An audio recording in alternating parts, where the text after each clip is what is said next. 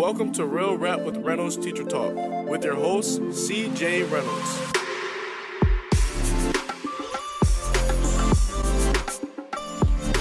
So for those of you that are new, or maybe you forgot, my name is C.J. Reynolds and I run this YouTube channel called Real Rap with Reynolds. And the whole idea behind this crazy creation of me being, a grown man with the YouTube channel is trying to help teachers, trying to help folks out and create a community, or be a part of a community rather, that is showing up to things like this on a Sunday afternoon when it's totally beautiful outside today. But like we're going to be inside for an hour or so talking about stuff that matters to you, especially with regards to education. So if you're just here new, all you have to do is put your question in on the side.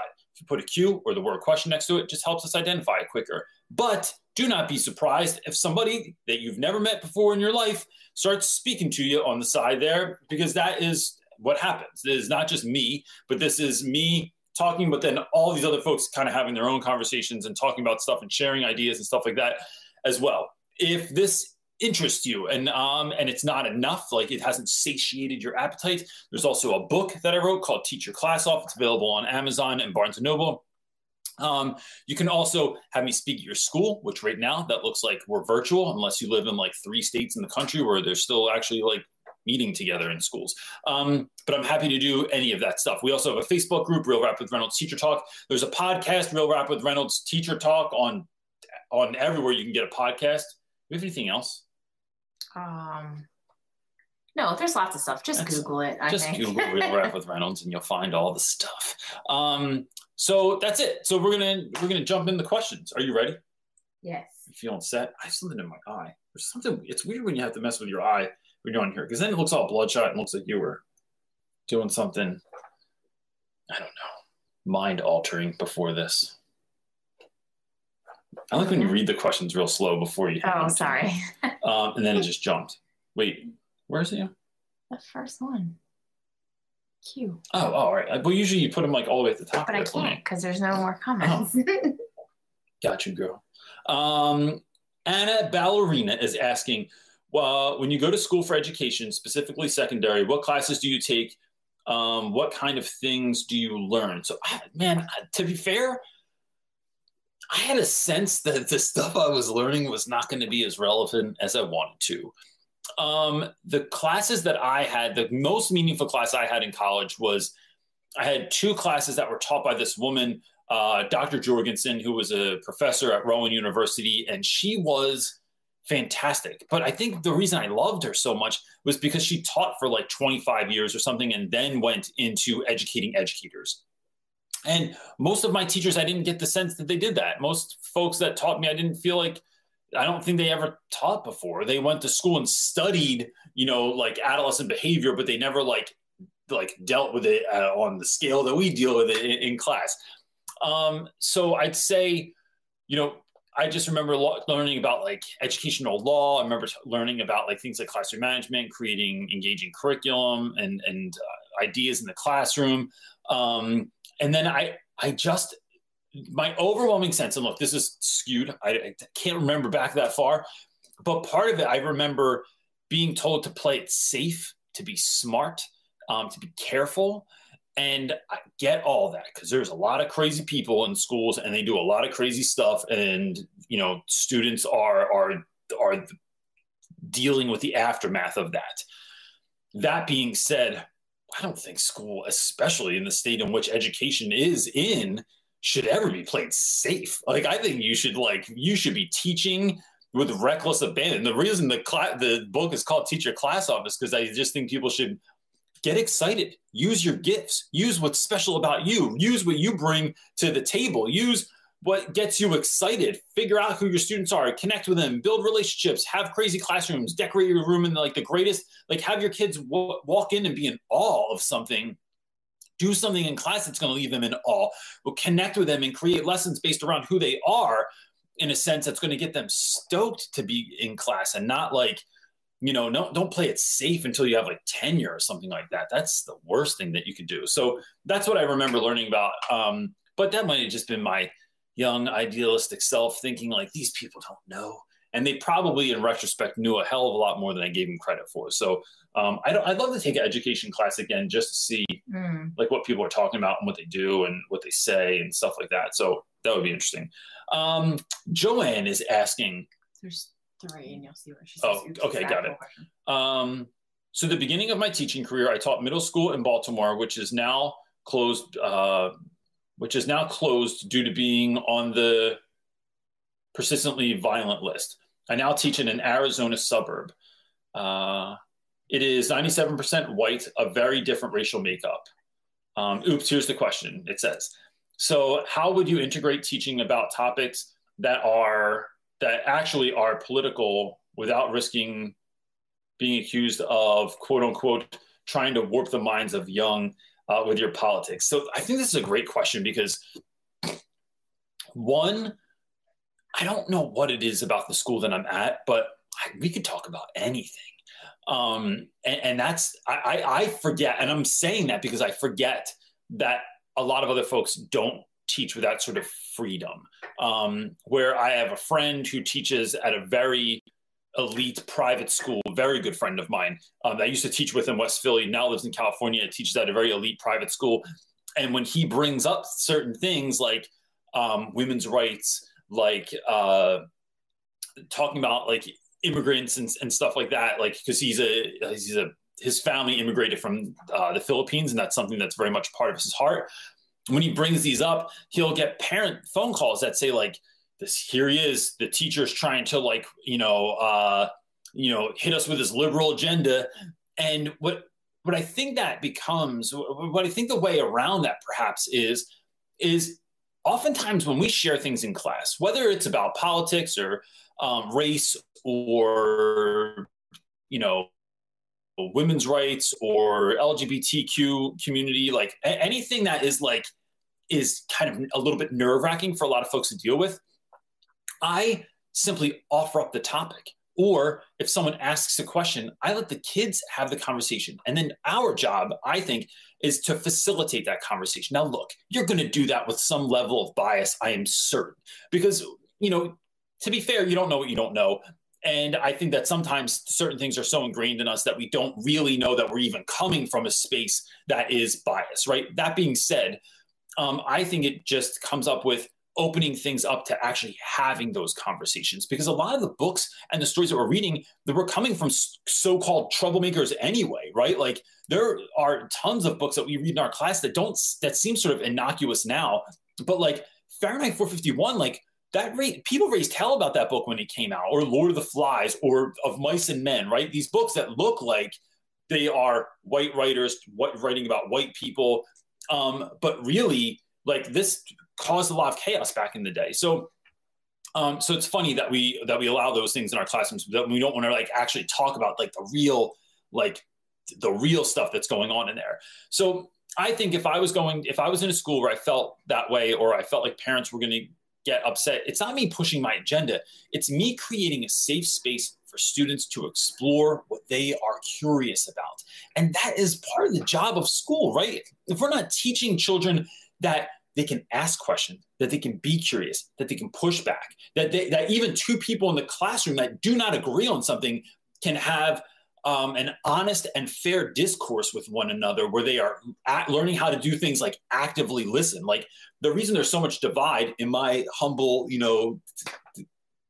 opinion here, is that in our country, there's such this divide because we're not really listening to listen to someone else. And active listening means you're listening to someone. And then if I'm having an argument with my wife, I can say back to her exactly what she just said. Like, so what I'm hearing is you feel like this, and not just thinking about what I want to say next. So I think that that's how I would approach that. If something comes up in class, if you want to talk about something in class, if the students want to talk about something in class, you are just trying your best to create an open and honest space for people that may not agree to have to talk about stuff and to share and to be active listeners. And so it's all the same stuff we're teaching kids to do with like things like persuasive essay anyway. Or debate team anyway. So that's how I think I would handle that situation. I'm really interested in like, if you are in a particularly like tricky space, like your school is like super, whether it's left or it's right or it's conservative or it's doesn't broach those topics. Like how are you handling those things, especially in light of current events and all the things that are going on in our world today? You're going to have a lot more questions to be able to share your own. Okay. I see them So, covered. look, let me remind everybody on the front end. One, I don't know everything, but two, I'm not afraid to talk about anything either. And if I don't know something, I'll just tell you that I don't know. I've done that tons of times. I shoot it out to everyone in the comment section here, but nothing's off the table here. I'm willing to like have a conversation about anything. So yeah. Jason is asking, what strategies do you use to keep students engaged with material? How can a teacher make class interesting? Jason, I think that the best thing that you can do to make class engaging is to let students know that you actually care. And I think you do that by saying, I'm so glad you're in my class. I really care that you're in here and I want this to be the greatest year ever. Like, we can't just expect the kids to remember. And like, I find it's even on parent teacher night. So students won't always show their cards. My guys like just kind of hold up and then they just kind of are waiting it out to see if you are really about what you're about. And they're not going to show you any sign of whether or not they agree with you. They're excited. They're happy. So like I'll have parents call me and they're like, oh, my son loves your class. I'm like, your kid that looks like this every day? I'm like, really? Like, but on parent teacher night, I do the same thing. When parents come in, I go, I want you to know something on the front end. One, I really love what I do. Two, your student success is the most paramount thing to me this year. And three, I want to have the greatest year ever. I'll do anything that I can to make that happen.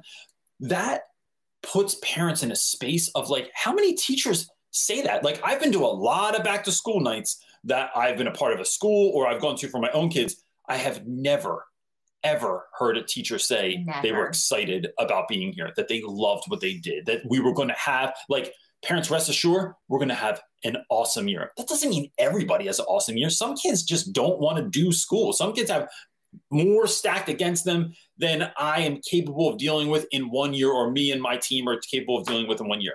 But that's part of it. The second thing is all these, of course, relationships, building relationships with students, which I have a ton of videos on, so I won't go too much into that, but it's like basically showing, it's building relationships with kids to show them that you care and to find out what they like so that you can teach through that lens of the things that they are already interested in. And then don't be afraid. Like, you have to give zero about anybody thinking, there he goes again. Oh, they're outside today. Look, you're outside today. Or what's going on? Your room is too loud.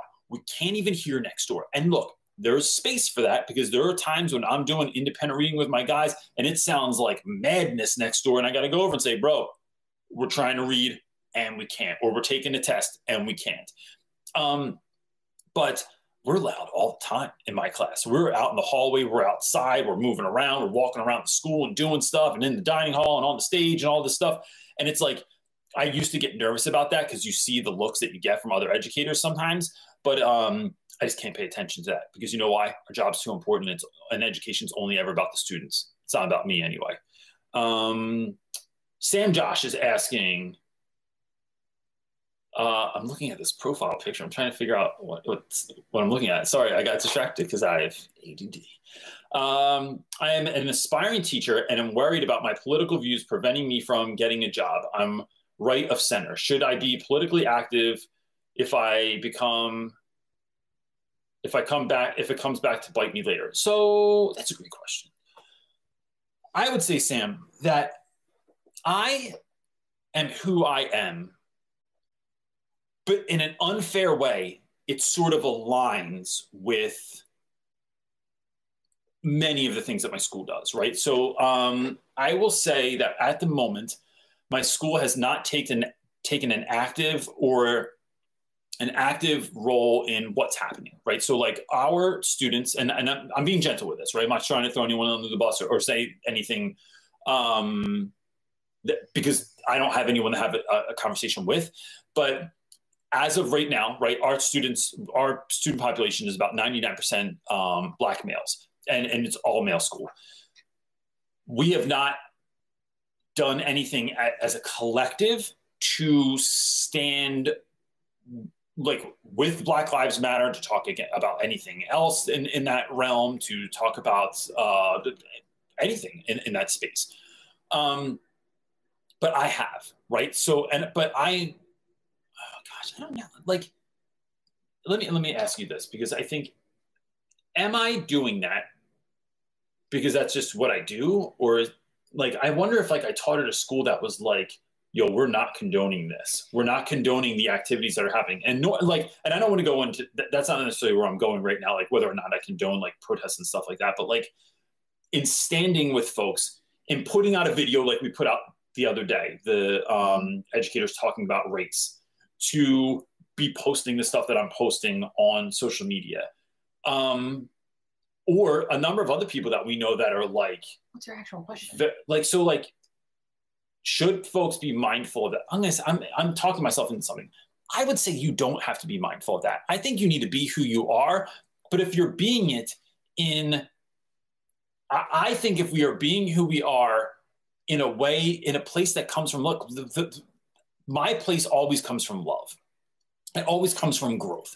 I'm not posting anything on social media that I am like trying to like, I'm not trying to punch people in the face with truth. What I'm trying to do is help folks to see or to question what they're doing or what they're thinking or feeling, and then figure out a plan to move forward, right? It's about growth for me. Even what's happening with regards to Black Lives Matter movement right now is very interesting to me. It's very interesting to me, like the sort of things that people choose to post on social media, not because I'm judging what they're doing, because I'm wondering what the next step is. How does this impact your curriculum, your life, your interaction with your community? Because if we don't go somewhere with this, it's worthless, right? It was just a flash in the pan. It's like, yeah, we did it. I posted the black square, but what's that really having an impact on your community, on our country? How is that impacting it? So I would say, be mindful. Like, you might get some hate for that. You might get some pushback for that. They might not want someone that's wrapped up in that or in any of the things that you believe in. But I think that if what you're doing can be, if it's about the students, right? If it's about love, if it's about coming at something and wanting folks to grow, and not just like punching people in the face with the truth, like that's where I come from, and I feel comfortable with that. So I think that's the best way I can sort of answer that question. And you also never go at things with like a way to like, you're just trying to win an argument, or you're very, the way you argue is really interesting. And it's a way that I think that should be modeled more, because it's not about winning. It's always about growth, and you're always meeting people where they kind of are within, because everybody's going to be at a different place within all subjects. Right.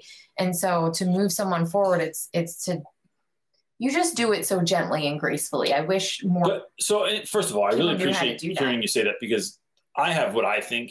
Because I'm the opposite. I'm talking about, we know.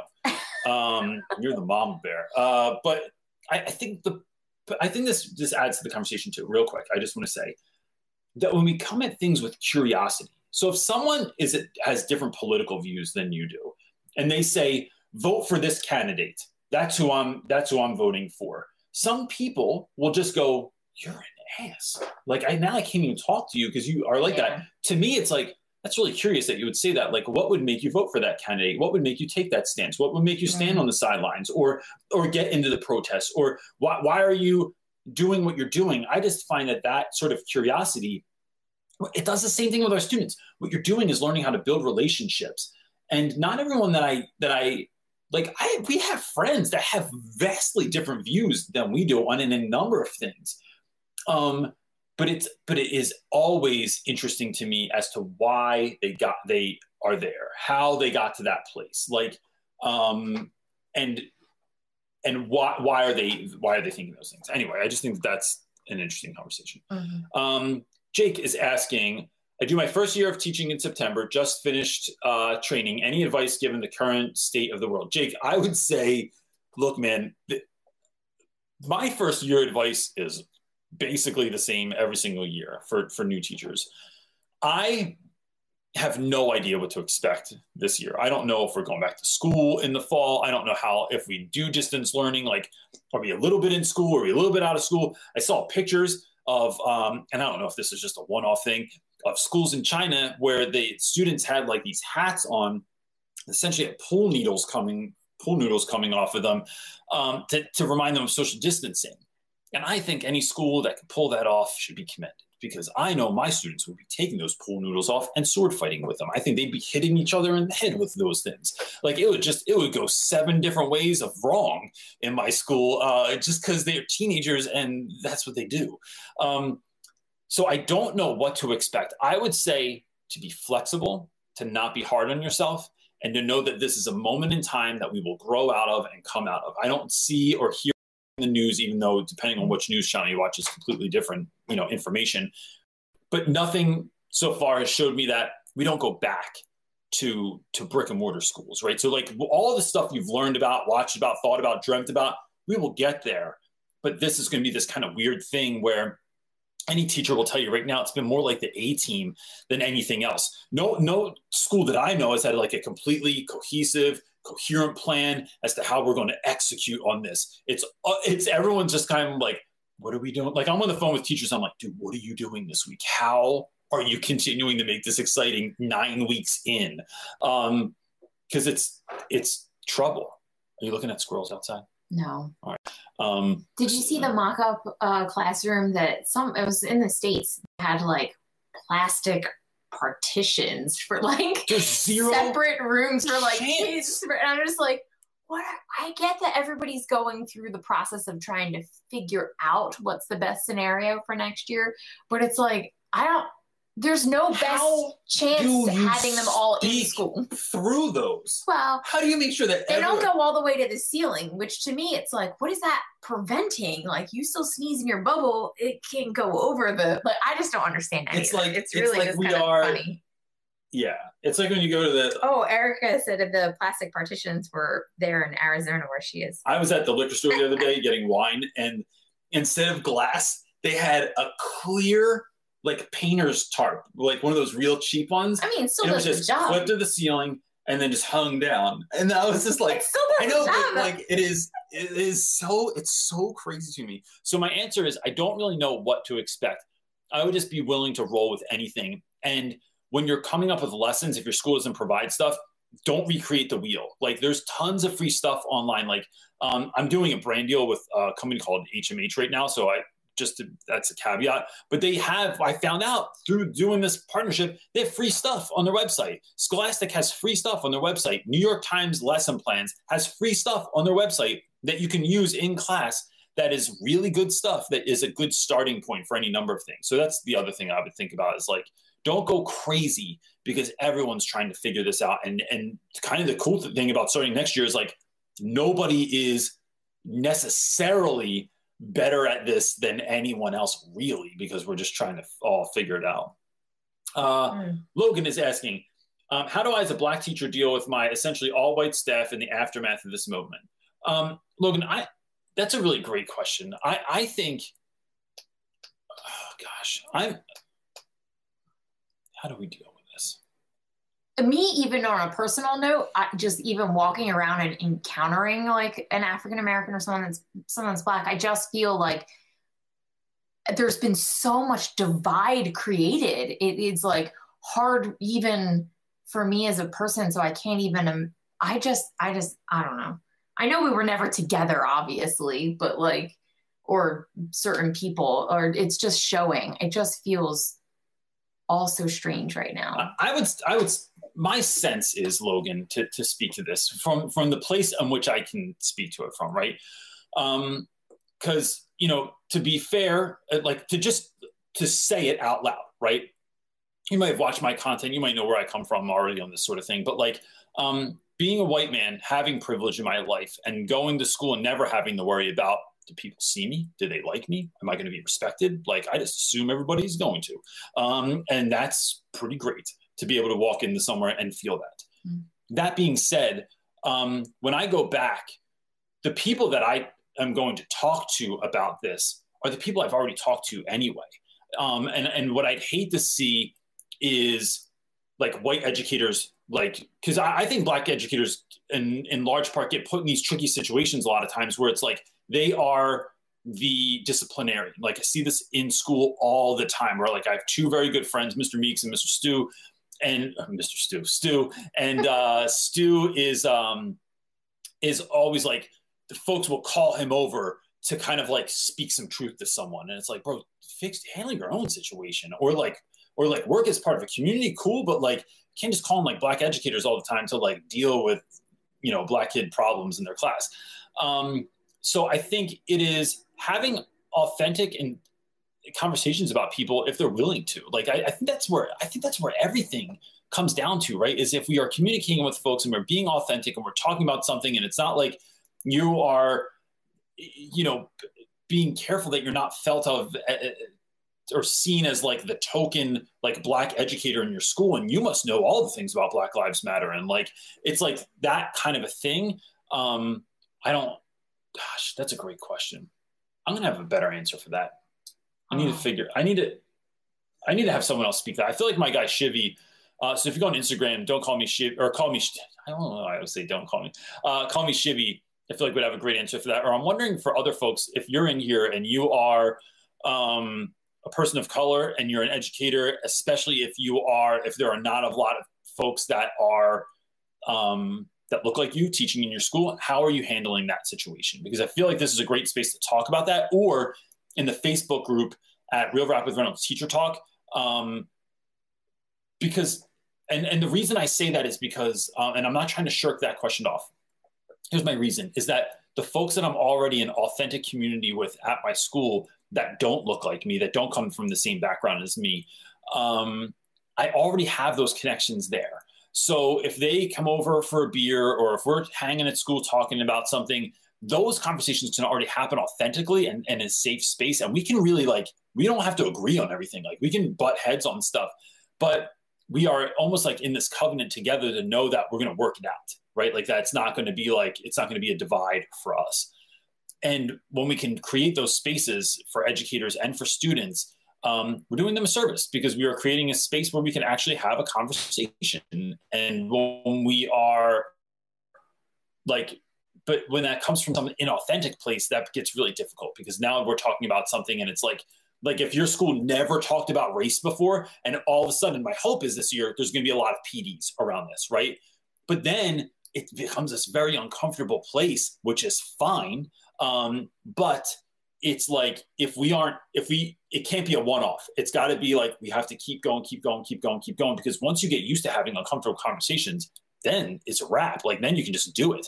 And it's far easier to engage with. But when we are not in a space of being used to having uncomfortable conversations, then it's like, I don't know if I should ask this question. I've always wondered this. You know, you're afraid that some of your sort of secret bias are going to come through, and someone's going to see it and they're going to call you out on it. And then it's like, I look like an ass. And then, so it's like, we have to, I think, teach people how to have, you know, genuine conversations and be active listeners, and then sort of dive into some of this stuff. But it has to be dove into again and again and again and again and again. It's not a one-off PD at the beginning of the year kind of thing. I just answered that one. Oh, sorry. Dare.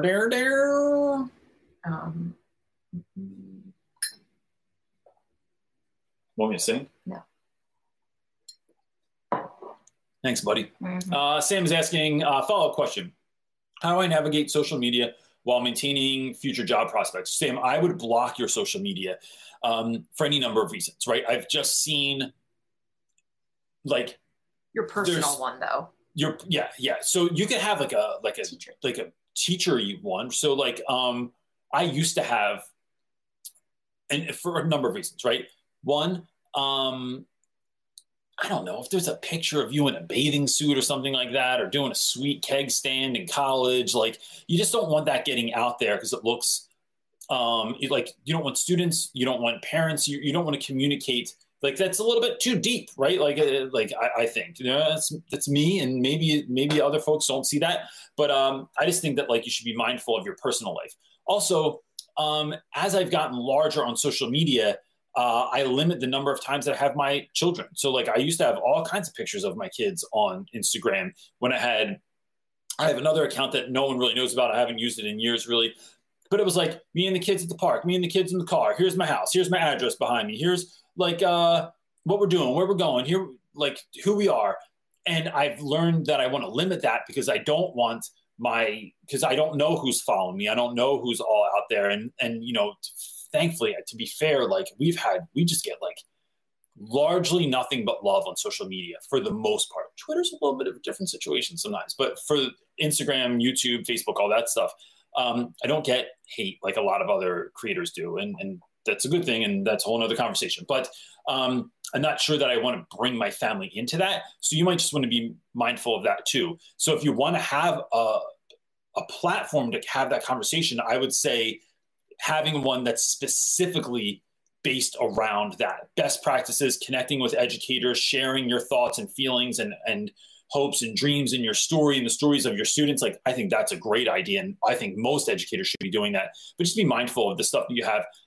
Because remember, the people that you put in your pictures might not have signed up for this also, right? So like, there's a reason my wife isn't on my Instagram very often, because she doesn't want to be on social media. She doesn't want to have her face out there in front of thousands of people. That's not what she does. Occasionally the hand comes in from the side.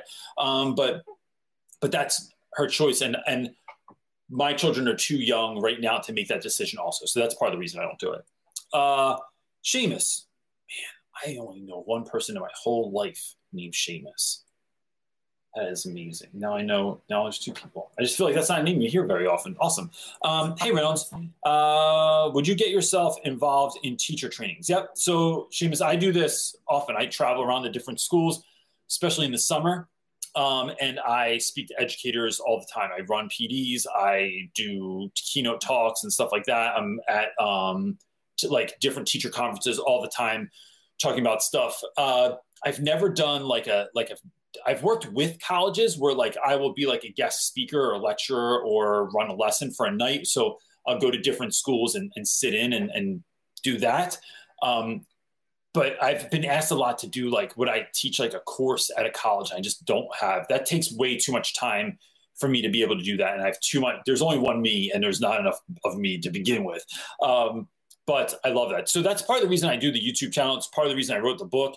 And then anyone that's ordering the book, I'm offering this thing. So if you and a group of educators from your school or your district or whatever order the book, first of all, if you go through me, you get a discount rate if you order like a certain number. And then I'm doing Skype calls or Zoom calls with schools or districts that have read the book. So anyone that wants to be involved with that, they read the book, they go through the, however many weeks that they're talking about it. And then I'll Zoom or Skype with you and have that conversation and talk about like whatever your questions are and stuff. So yeah, I love that stuff.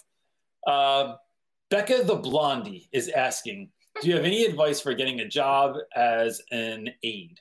I was a sub last year and volunteer at a daycare and for a research project for a few months, but it seems like everyone has more experience than me. So Becca, that's a great question. To me, right, someone in the side might know this better, and I'm really, really would love to know like what your take is on this. But my sense would be that it's all who you know, right? So the more times you show up, the more times you're involved, the more times that people know who you are, that they can count on you, that they know you're a caring person, that they know you're about the kids, the opportunities are going to show up. And so I think about like when I substituted for 3 days. I couldn't stand it. But there was another guy. Do you remember that dude that used to work with us at Winslow Township? And he was a sub all the time, like full time. Oh, yeah. And because they knew who he was, they knew they could trust him. He knew the kids, he knew the staff, they liked him. It was like, you didn't have to figure it out. It wasn't like the pick of the litter that day. It was like, or like, it wasn't like you were shaking a magic 8-ball. Like you knew what you were going to get if you hired this person. So I think just being a part of the community and trying to connect with people as much as possible. And then through that, that's how everything comes. And look, this is like a life skill of mine. Like the reason I've gotten opportunities that other like YouTubers haven't or authors haven't is because whenever I go to anything, whenever I go to a conference, and I might put myself on blast here because people are going to know my secret plan here, I get to know everyone to the level where, should I tell them about our secret Google slide? I think you've already said that. All right, I'm going to tell them again. Where my wife makes Google slides that I did it of like at the conference. Yeah, because it was awesome. Where like my wife will put a picture of someone and a brief bio of who they are. So I'm at the conference. I'm like, oh, look, there's Brad Hubbard over there, superintendent, and whatever. And then I go, okay, Brad's got 3 kids, blah blah blah. Like I just look whatever I can get off. Like when they put their bios on the website for the conference, I have that there, and then I go over and I engage. And because I don't deep dive. Let's not get creepy. I don't deep dive into people. It's just whatever the bio is in the thing. But you bullet point it for me, so I don't have to like and read the whole thing. And I put it in a form for you. Yeah. And so the beauty of that is the more I know people, the more opportunities show up. And I'm doing it for good reason. It's not like I'm just trying to creep and like get all the money, but it's like, no, I'm trying to empower educators. I'm trying to make PD better. I'm trying to make teachers excited. And so look, I'm doing it. I'm doing it for teachers and students. To be honest, I do that for you because you can't remember those things. No, I can't remember anyone's name. Oh my goodness. All of us, like maybe it's something in the water over here. I think it's also the older I've gotten. So I made a visual aid for you. That's all I did. I was just trying to help you out. Visual aids. Thanks, buddy. So that's what I think. I think it's the getting to know people game. Joanne is asking follow-up question. Do you have a Reader's Theater version of Lord of the Flies? I'd love to read it with my lower level readers. So if you go on, we read it as a play. And I have adapted it somewhat, but that looks very messy because there's like the one I found online has like a ton of spelling errors and stuff in it. There's one available on Amazon. If you go to any one of my videos, especially, the ones that I put like all the stuff in the description box, the lives don't always get that. There is a link to my Amazon page. And look, on the front end, I will make 3 cents off of this, literally, if you buy this. So like, I'm not sending you there so I can take your money, although that 3 cents adds up over time. Occasionally we'll get a $15 direct every deposit. 8 months, we get a $3 check from Amazon. But on there, if you go on there and you follow my Amazon link, you can get to my store on Amazon, and I have the Lord of the Flies version of as a play on there, and it's only a couple bucks. But there is one that exists. If you type in Lord of the Flies play script or something along those lines into Google, you will find one that you can print out, and that's what I use in class.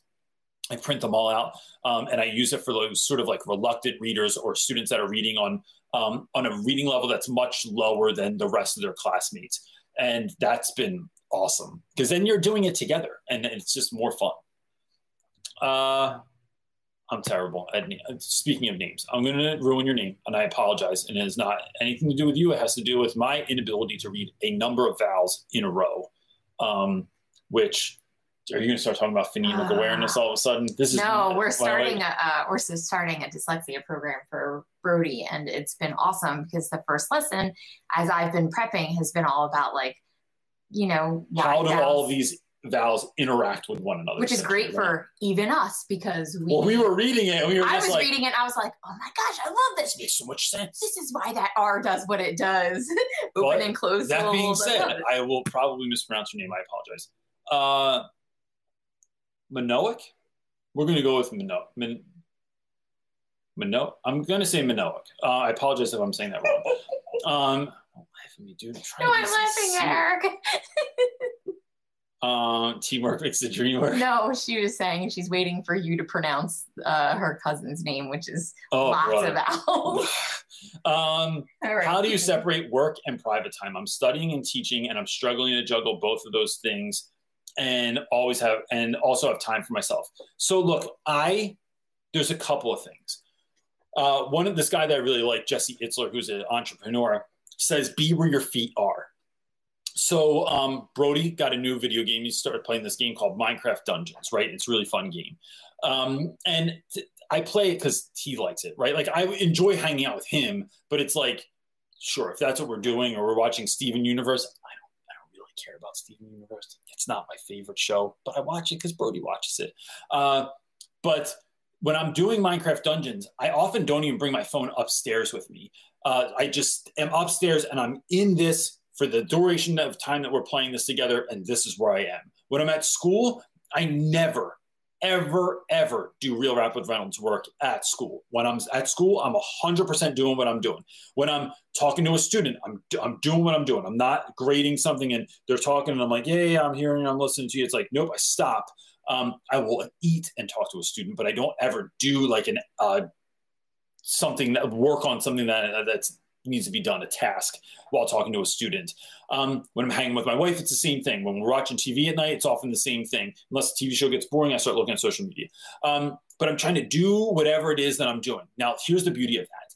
When you are super hyper-focused in and you're just doing emails, that's all you're doing, it takes far less time because now you're not on your phone a little bit. You're not talking to your husband while he's washing dishes. You're not letting the dog out. You're not like doing other things. You're just doing this one thing. You are where your feet plant you. I think that frees up a lot of time. I also chunk my activities. So I will say things like, I have a lot of emails to get to. I have 100 emails in my box, but I have 20 minutes right now. So I'm going to get focused. I'm going to do emails for 20 minutes. I'm going to, call the herd real quick and like clear out as much nonsense as there is in there and just clear it out. And then just start answering back to the ones that need to be answered back to. That helps too, because you're giving yourself a time thing. And there's something called Parkinson's law. And Parkinson's law says that an activity takes as much time as we give it. And so if you know that you have to get your house clean because tomorrow you're having company over, your house takes all day to freaking clean. If we know someone's coming over in 10 minutes, you'd be amazed at how quickly this house gets cleaned up when someone's coming over in 10 minutes. And that's because I have tactics like hide the dishes in the oven. Yeah, right, but that's... We do that. I'm not so sure that it's cleaning. Which turns into a whole other issue when the other person's using the oven and they didn't know that person was hiding dishes in the oven. And we're all like, does anyone smell burning? And it's like, oh, the dishes are in the oven. So it's like, I think that that's part of it. And then knowing this, right? In life, there's always work there's always still work to do, right? So there's always ongoing work, what you don't want is unfinished business. So it's like getting the things done that you need to get done so you can meet deadlines and be true to your word. But there's never like, there's always something else I can work on my house. There's always something else I can do in the garden. There's always something else to talk to my wife about. There's always more schoolwork that needs to be done. But it's like, if I'm chunking my time and scheduling myself, then I find I have a hell of a lot more time on my hands and it can get a lot more done than if I'm just, going from one place to the other. And writing lists. I have a list over here of 100 things that I'm working on right now. It just helps me get it out of my head and know and see in front of me what needs to be done, and I can cross off the list. Anna's asking, how are you able to emphasize actual learning and life skills while still adhering to state standards that unfortunately focus mostly on standardized tests? So, and I never teach to the test, ever. And I don't do that because I believe in it. And I think that if we are really teaching students things, we can teach what we're going to teach, and then it will be evident when they get to the test that they're ready for it. With the exception of like bias that are in tests, right? So like tests are not created equal. They're not created with all students in mind. An example of that would be like my students taking a test, and one year I was reading like I had like the state science test I had to read to the students that needed someone to actually read it to them. And I remember like reading things about like a manatee, and I read this passage about a manatee, and the student, when they get done, I go, you guys good? Do you need me to read it again? They're like, you have a question. What the hell's a manatee? And I was like, bro, like a sea cow. And they're like, what's a sea cow? And I'm like, I don't know how to explain a manatee any other way. It looks like it's like a fat dolphin that's slow. Like how do you explain a manatee? But it was like, if the student doesn't know what the hell a manatee is, how the hell is supposed to answer the question, right? Or if there was another one about coral reefs, and it was explaining the different types of coral, but it's like, if students do not have the base knowledge of what that's about, then the test is kind of, the odds are stacked against them. So that sort of stuff I try to shed a light on, or at least let students know, like, look, there are going to be things they're going to talk about that you're not going to know what the hell they're talking about right here. But, and try and gear them up for that. But I find that those spaces though, so let's say even if you had to teach the test, let's say that you have a curriculum, you have a textbook, you have the way that you're supposed to scope and sequence you're supposed to go through.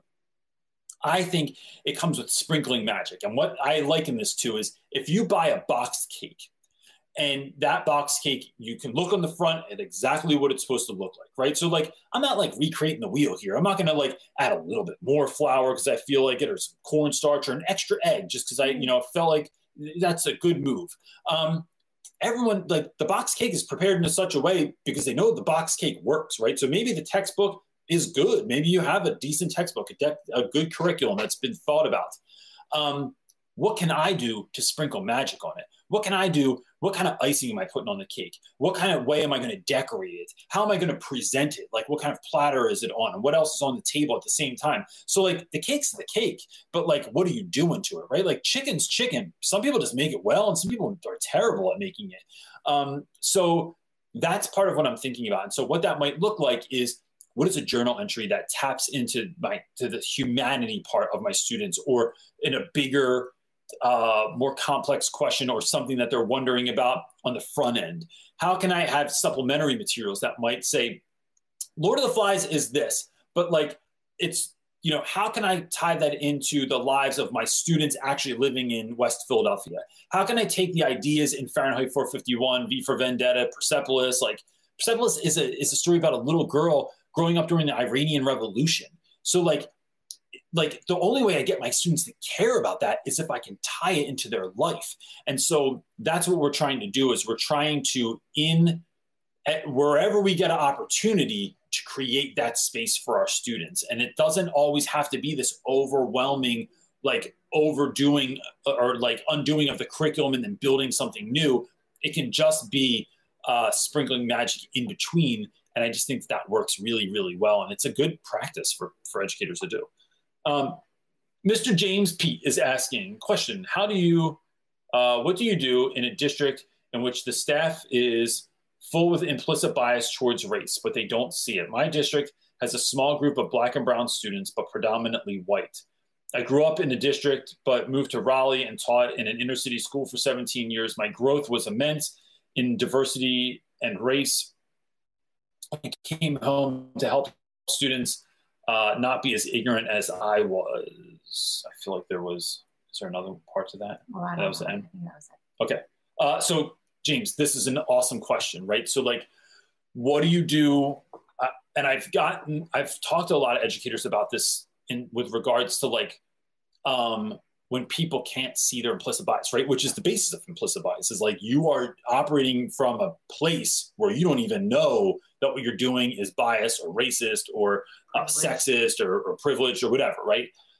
I think it is,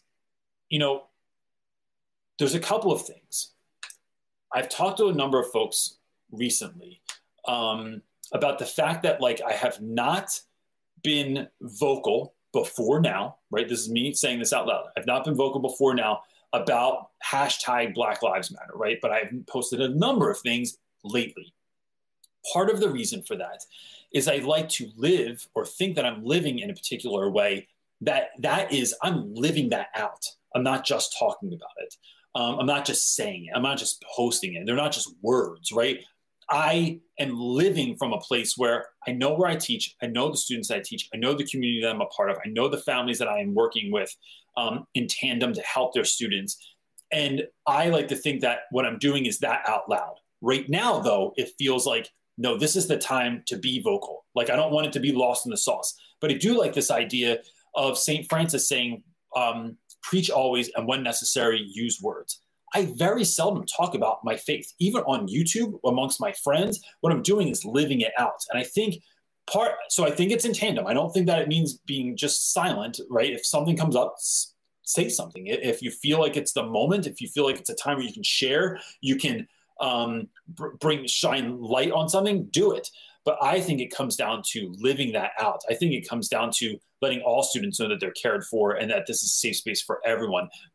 Not shying away from difficult matters, teaching students to look a little bit deeper under the cover of like, what is this text actually saying? Like, can we see some of the other things that are going on here with regards to race, sex, bigotry, racism, whatever that is? and digging deeper. So I think that is good, because back to the other piece I was saying, you're teaching kids about curiosity and standing up for themselves and feeling like they can inform themselves in the right way. So if I was in that school, I would be living that as best I could. So that looks like making sure that, like, look, I don't have to, like, my students know. I hasten to really make this about me, but I'm the only example that I really have, right? Like, in terms of, like, I know me better than I know other people, and it's, so I want to speak to that. My classroom, if there's a story in my book where talk about there was a cohort of students that used to hang in my room every single day, right? And all of these students were like LGBTQ part of that community. They would come in every day. They would get because all of our students don't live close to one another. So they would come in with whatever new wig they got, whatever new shoes they got. And then they would put on Lady Gaga, and they would parade around my room and have fun and laugh and talk and be who they were. It was a literal safe space. One day I had students come in from the lacrosse team, and they were late getting to school. Or their game got pushed back or something, so they just need a place to chill. They ordered food. They come in my room. They see what's going on, which essentially looks like a catwalk. I mean, it's like the music's on and the lights are on, and it is this kind of fantastic madness happening in my room. And this kid looks at me and he goes, "You get down with this, Reynolds?" And I said, "Is that even a question?" And he goes, yeah, I got you. He knew that my room was a space that was safe for all students, that I didn't have to tell everyone. Now, look, if it comes up, I'm not afraid I'm not shy to talk about that stuff, but I am trying to make it so that it's not even a question. So all that to say, I just think that that's part of the space is don't back away from it. Don't shy away from it, but make sure that what you're doing is living it out loud and along with saying it out loud as well. I probably could have just said that without my whole long story, but that's how I roll sometimes. Luis Lopez is saying, nearly left teaching for a PR job. Offer was rescinded and re-opted back into my teaching contract. How do I tell them my focus and love for the children hasn't wavered? So, Luis, this is a great question. I know a lot of educators that really, really love students, but really love education, really want to be teachers. But when you have enough kids, or if you have, so, and I'm not saying this was your situation, but if you need to leave because you're not making the money, that's a real thing. I have a very good friend that is all about the kids. It comes back all the time whenever we have an event, whenever we have a ceremony or something like that. My friend Taz comes back all the time. But he left because he wasn't making enough money. He couldn't afford to live in Philadelphia anymore and get paid a teacher's salary. And part of the reason we started Real Rap with Reynolds also was with the hope that this would supplement our income at some point. Because if my wife is homeschooling our children who need that, and we're living on my salary, we cannot live. We do not make enough money unless I am riding a skateboard across the bridge to work and eating top ramen every single day. I'm not even so sure that we can afford clothes. Maybe if we lived in a van, we could afford it, but it's just not possible. So I think that teaching is tough, and that if they want someone back that actually cares about the students, then they would take you back. And so here's the thing to remember. We cannot control how other people are going to process what we think, say, or do. I have said things online that people have taken a completely different way than what I meant. I've said things to students or text friends that were that was really offensive. And I'm what are you talking about? I was literally just asking this question, but it gets lost in translation sometimes. So I think it's about being as earnest, about as honest and straightforward and vulnerable as you can be. And then that is the gift you are giving them. How they choose to interact with that gift is completely up to them, and you really cannot do anything about that. And I just think that's a really important thing to remember. Best of luck, man. What you got there, dude? Sorry, sifting through. Oh, you were reading other people's stuff. Well, Mr. James Pete had some good follow-up things. What, people talking about it? No, just him. He was saying that it's his situation at his school is a community problem, and he has some ideas, but school isn't acknowledging like the problem. Like, so I guess his school is saying like, oh, there's no problem here. And even within their community. So it's like, how does he really make active change? But he's saying he needs to start in his classroom. Well, that's like our friend in Utah. You know who I'm talking about. I don't want to say his name on the internet, but Yes. that taught at a school. And we were talking about race at some point. This was years ago. And he said he asked his students, which are predominantly white, upper middle class population in Utah, and said like, if they were, the student said something like, yeah, well, you know, it's not like that anymore. Like race isn't really an issue. Racism isn't really an issue in America anymore.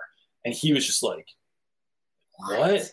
But look, you know, it depends on where you live, right? So it's almost like the one of the things I think is interesting in all of this is, you know, we like some people just don't know. And I hasten to fault people for that, right? I hasten to come down on them. Yes, it's important to help wake them up, to get them to understand what's happening. That's really a problem. You have to meet everybody, even when it comes to racism. Like everybody has a starting point, right? And so if we're willing to do that with children, I think we have to be willing to do that with people. With everyone. I mean, I argued with someone the other day on Facebook and they're an elderly person, and not argued. I just shared like some new insights that they might not have known. In a very forceful way. No, actually I didn't. I'm just kidding. But it's just about meeting. In my mind, I think, oh my gosh, how do you not know these like basic things? But it's like, no, of course, like you're old and you're in your bubble. And if you're surrounded, you know, you just have to meet people where they are. I think it's about continuing and growing the conversation. That's students. Mm-hmm. That's like, you don't teach someone that's on a second grade reading level and you go, well, look, bro, you're in ninth grade. We're reading ninth grade level text, right? You're going to lose them. You have to meet people where they are and not where we wish they were, right? Or not where we expect they were. And when we do that, I think we are showing grace to people, and then that helps people grow. Right. It doesn't excuse anything. Foolish. They don't feel stupid. Right. They don't feel like they're being schooled by someone, but rather you're educating, helping to educate someone in what's really happening. And I think that's in school all the time, like with students, like when kids like explode on me sometimes because I say something or I ask them to stop talking or I tell them to stop, you know, can you not? I'll say like, I've literally had kids where I'm like, can you not stab him with your pencil? You're always yelling at me. And I'm like, no, it was because you just stabbed him with your pencil. I was bringing it, like asking you not to like violate another person, you know, with your pencil. And they lose it. And so I can't go like, why does that kid always have to do that? Why is it always an explosion? It's like, dude, I don't know what their story is. So when you find out someone's story, what you do is you find out the reason for their behavior, not an excuse, but a reason. And then you work from that space to help them in the best way that you can. And I think that's kind of what that comes down to. Sam is asking, how do we as authority figures ensure that the students' interpersonal relationships, friends or other, are healthy and fair? Is it our responsibility to do this in the first place? Are you shaking your head? No? No. Because I think yes. Yeah, it is. But can you control every like nuance of a situation? I don't think. So here's what you do. When you go into education, a couple of things. One, when folks say things, like when I first started teaching, and I had a friend that I remember Nina said this to me. Nina was like, yeah, but CJ, if you can help one kid, it's worth it. And I'm like, bro, if in a 30-year career, if I help one person, I need to get the hell out of the business. That's like if I have a restaurant and I can serve just one person. It's just like, what? Like that? Like, no, that's not good enough, man. But I've been doing this long enough to know that I am not going to be able to help every single student. And it's not my job to help every single student. It is my job to help the ones that I can help, right? I'm part of a community. It is not a solo venture, man. It's not boxing. It's more like, I don't know, like the Bad News Bears of baseball, right? Typically is what I feel like we're doing. And so when we're doing that, I will sit with students all the time before school, after school, during lunch, and we're just sitting around and talking, and I'll hear like how someone treats someone else or how they say something to someone else, or that, you know, these guys keep dogging this guy because he's fat or because his skin is a certain color, so like if he's particularly dark, or because of the way that he talks, or because he has a lisp, or because of whatever, right? Whatever it is. And I just tell them, no, like, not in here. Like, I'm all about making fun of each other. I'm all about that back and forth, that banter, that fun. Like, but if it's fun, if it's silly, if we're just having, like, if it's us just kind of going back and forth, I think there's a value in that. Students get to know things like limits and stuff like that. But when someone takes it past the limit, you got to go, no, you're making it not safe in here for other people. And this is a safe space for everybody. So you need to be mindful of that, or break it down. Bro, let's talk about why we don't do that. Let's talk about why we don't fat shame people. Let's talk about things like why we don't talk about girls. So we're all boys school. There's a lot of talk all the time amongst the boys of, like, they go to the school because girls are a distraction. It's like, no, stop there. Girls are not a distraction. Let's talk about that. And then you help them to unpack it. Because, you know, to be honest, one, if you want kids to not act a certain way in your class, make them know that they're going to have a conversation about it every time. They're not just getting their hand slapped for it or something like that, or getting reprimanded. Not that I would slap a student, just saying. It was metaphor, sort of. But it is that you are going to actually have the conversation with them. The second thing you're doing is just letting kids know that there's, like, no, like, that's lazy put down stuff, man. Like, and sometimes I think kids don't even mean it. But it's like, what you're saying then is lazy, and you're just saying this thing because you've gotten used to it or whatever. So if kids say, like, stop being gay, like, this is said so much in school. My guys know, stop. Let's talk about that. Let's talk about how this is problematic. Let's talk about why you would say that. Let's talk about, did you really mean that he was gay? Let's talk about, what does it mean to be gay? What is that? What are you even trying to say when you say that? Or if someone says that someone's retarded, it's like, oh, stop. Let's stop there. But my students, they, you know, a lot of them say it all the time, right? So it's not my job to judge. It's my job to call attention, to shine a light on the thing that I think that's happening is unhealthy or not right, or is making it not a safe space for everyone else. And it's having those conversations with students. Janelle is asking, how do your students handling everything that's going on and finishing up the school year? Are you giving more leeway in assignments because of this? Yeah, so Janelle, I've been giving a lot of leeway with regards to the school year to begin with. So my elective has only gotten one lesson a week, and it's very, very short and sweet. That's my history of hip hop class. My English class is, I give 2 assignments a week that should only take 10 minutes to do, and 10 to 15 minutes. So they're getting, like, 20, 30 minutes of work a week from me, because I am very clear on the idea that not all of my students have good internet. Not all of them have families that are like, mom and dad are still working and now they're taking care of their brothers and sisters. So it's being mindful of that. With regards to all the stuff that's happening with Black Lives Matter and with the death of George Floyd, yeah, I think, my students aren't ones that, for some reason, when I call you on the phone, they're not as apt to share with me what's going on. If we were in school, no kidding, the day after George Floyd was murdered, I would have had kids come in and say, like, Reynolds, can you believe what's going on with George Floyd? Like, what do you think about that? And then it would be like from the jump, like that's all we would have done for days in school, is like unpack that, talk about some of this stuff, talk about all the things that are going on in the news right now. But on the phone, it's just not the same. And I'm not sure why that is. I mean, maybe there's some sort of like social scientists out there that would be able to speak to that. But so it's been tough. What I've been trying to do is on social media and in just text and phone calls is just communicating to students I'm thinking about them and that I care about them. And I think that oftentimes, especially in this time of like this pandemic that we're all living through, it is students, I don't want them to feel forgotten. I don't want them to think that I'm not thinking about them. I don't want them to think that they're going through this alone, or to think that like, if we're not in school, then I don't care as much. So even, periodically through the summer, my goal is to still text kids or call kids or use WhatsApp or whatever, I can, to just check in and see how everybody's doing, because I want them to feel cared for. So I'd say there's a lot going on in a lot of students' minds.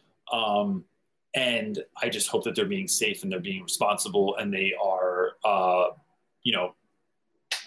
doing what they're doing. But it's like, we started doing home visits last week, where the school asked, or 2 weeks ago, where certain teachers were going to students' houses, sitting on the porch with them, and helping them do work. And I was asked to do that, but it's like, I can't. I have 2 little ones at home. Like, I can't risk going somewhere and doing something like that when I have babies at home. And so, like, and we all rely on you. Yeah. And so, and I'm the primary income I'm the only income in our house. But like, but if I was a young educator and I didn't have kids yet, or if my kids were grown and out of the house, I would 100% be. I'd probably be more apt to be at more rallies, more walks, be at students' houses, connecting with families like one-to-one more, but not when things like this are going on. I have not. Alicia is asking, any ideas for a 5 to 7 Zoom ELA lesson to teach? I think, Alicia, your job in 5 to 7 minutes should be connecting students with something else. So I wouldn't be like reading to them or writing with them or something like that. It would be, how do I create engagement? How do I immediately, as soon as they come on, they see something behind me, I have something on, there's certain music playing, there's something that's setting up the engagement, hooking them in. Then I'm going to drop some knowledge for like 1 to 2 minutes and get them engaged in what I'm talking about, right? So like I'm drumming up the engagement, and then leave them with the assignment that is going to make them want to go do whatever the thing is, right? So if you go on IGTV, I only posted like 4 or 5 of the videos that I made, but they're like videos that I made for students where I try to model that for educators. It's like, here's what we're doing. Here's how I'm setting this up in this very simplistic way. And I think that is a really cool way to get kids excited. And so what you're using is your 5 to 7 minutes to get them excited about the reading, the questions, the writing activity, the word problems, the biology assignment that they have to do. That's what I would focus on in that 5 to 7. I don't know what time we started. So we're at hour 8. This keeps the timer. I'm good to keep going. I really want coffee bad, but I shall make you some. I would love to have some coffee right now. All the stores near our house started opening up and having coffee available again. So like you can just go in. Yeah. And I'm just like, I saw it yesterday and I wanted some so bad at Wawa. And I was like, can't do it, bro. Like, I don't know who was in here. I don't know how often they wipe those things off. I feel like they should have like a thing where like, maybe you could bring in like your own stick and like use the handle that way. So I don't have to touch anything. You know, you could just use some hand sanitizer afterwards. It just felt wrong. Let's make your own. We've quarantined so hard that I'm just like, what? Talk to you across the street? Are you crazy? Dang. Chris Chung has 2 more weeks of school. Chris Chung. Wow. That's a lot of extra schooling to do. The Sorry. KRCL. I'm not sure. So that's the profile name. What do you do when you feel like you're hitting your head repeatedly, trying to find an in education? Is this a normal problem to have? I can't seem to shadow or volunteer with my local district. I think that says district. And it's making me feel like I'm not meant to do this work.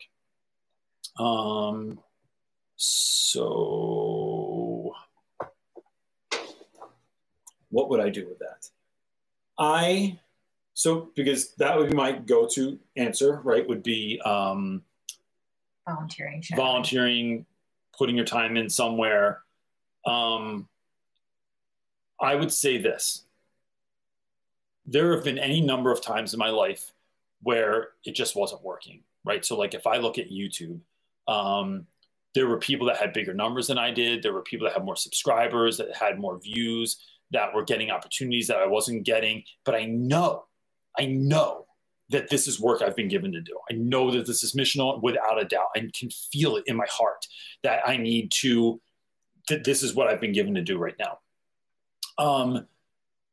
When I can remember that, that's why over 4 years later, I'm still on YouTube. I'm still doing what I'm doing. And a lot of other educators have fallen by the wayside because it is knowing your why so strongly that there's no doubt that you should be doing this.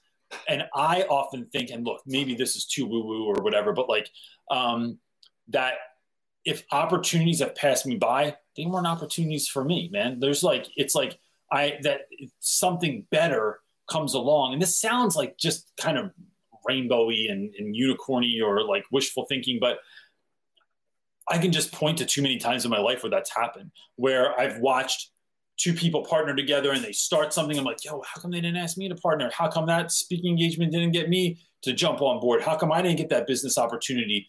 But then what happens is I do end up getting something. I'm like, yo, I couldn't have done this if I was doing that thing. And this is far more lucrative. I couldn't have spoken at these 4 places if I'd taken that one gig for 4 days at that school. Now I'm speaking at 4 different places over 4 days and making a lot more money and having a lot more impact. I would say, to me, it is here's what I'm going to break it down like this. I have my life planned out. I know exactly what I want, and I know what I want it to look like. I don't always know how I'm going to get there. So what I've been thinking of, literally, it's so funny this comes up because I just had this conversation with my wife this morning, and I'm really excited about this idea. And so much so that I just clapped, and that was weird. What if I don't know where anything's going that I'm working on, right? But I'm actually putting the work into myself so that no matter what comes up, I'm ready to go. So if my editing skills are as good as they can get, if my lighting and my camera and my microphone are as good as they can get, if my book is, as when I'm writing it, is as good as it can get, what if my health's as good as it can get? So that what if a number of districts hit me up and they said, we want you to speak 27 days in a row this July. Can I do it? 100%. Because I run, I exercise, I pay attention to what I'm eating, except for the whole bag of Milano Pepperidge Farm cookies I ate all by myself last night. But no judgment. It is me knowing as much, learning as much, creating the mindset that I want, being physically fit enough to take on anything.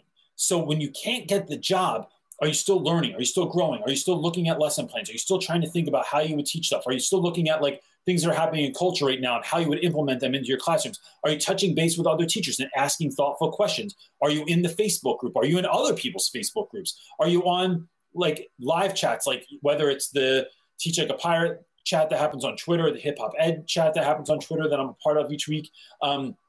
It's watching and getting to know other educators in social media. And then if they have a live feed, are you in there? Are you learning stuff? Are you preparing yourself? So what you're doing is you are creating this individual that when that opportunity comes, you like nothing can stop you because you're so prepared, you're ready to go. And I think when we think about things in that way, you're not waiting for someone. You're on 100% offense, bro. I'm just waiting for the deal to show up. My eyes are peeled. Which is such a weird saying. I'm always on the lookout. I'm like checking the ads. I'm on the internet. I'm talking to people. I'm letting folks know that I need a job. But in the meantime, I'm preparing. You're training like you're a fighter or a runner, and you're always getting ready. And so that's something that I've really been thinking of. My wife is doing shadow boxing moves next to me in the kitchen right now, which is really fun. I just try not to look over at you, but it is, that's how I'm thinking about it. And then get in the Facebook group and say like, hey, does anyone know of any jobs that are opening? Or hit it up in the side. Tell people where you live and like where they can get in touch with you and like whether they know anything. And you know, you just don't know where the opportunity is going to come from, but you can prepare for the opportunity. The Apple Corp's company, I think. Okay, we'll go with it. Question: Post teacher, I want to write a book. Best way to fight through writer's block. So look, I just kept writing. Here's the funny part. I have a lot of stories about education, but I never thought about writing a book. I also never thought about making YouTube videos. But when it came time to write a book, and I already have like another book in mind, we were just talking about this morning. It's like, I'm not sure I'm ready. I don't think I know all the things, but if I just kept writing every day. So like every day it was either I had 2 places that I wrote. I like really narrowed it down. It was either at Starbucks in a town that's not close to mine, so I wasn't going to see people I knew coming in. I sat at the same place. I had the same small black coffee every single day, sat in the same spot. And if I went in there and someone was in my spot, I did have a fallback spot, but as soon as someone left, bam, I was up in that seat right away. Because I wanted it to be the same thing.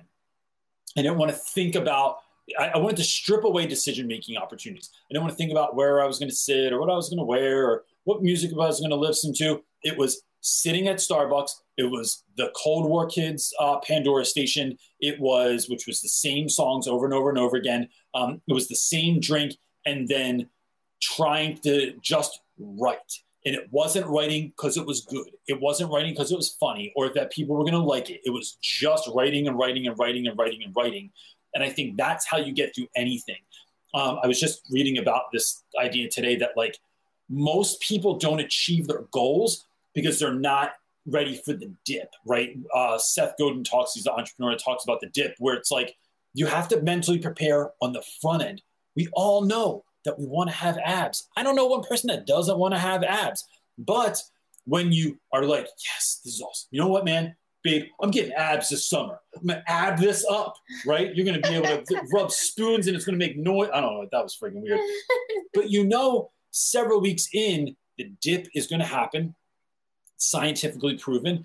But if you can get through the dip, then you graduate high school, then you graduate college, then you have a great marriage, then you have abs, then you ran the marathon. But it's mentally preparing on the front end for that sort of thing. And so that's what I think the answer to that is. Make sense? Mm-hmm. Yeah. So just keep writing, no matter what. Write about anything, but as long as you're writing. Because then that just gets you into the practice of not giving up.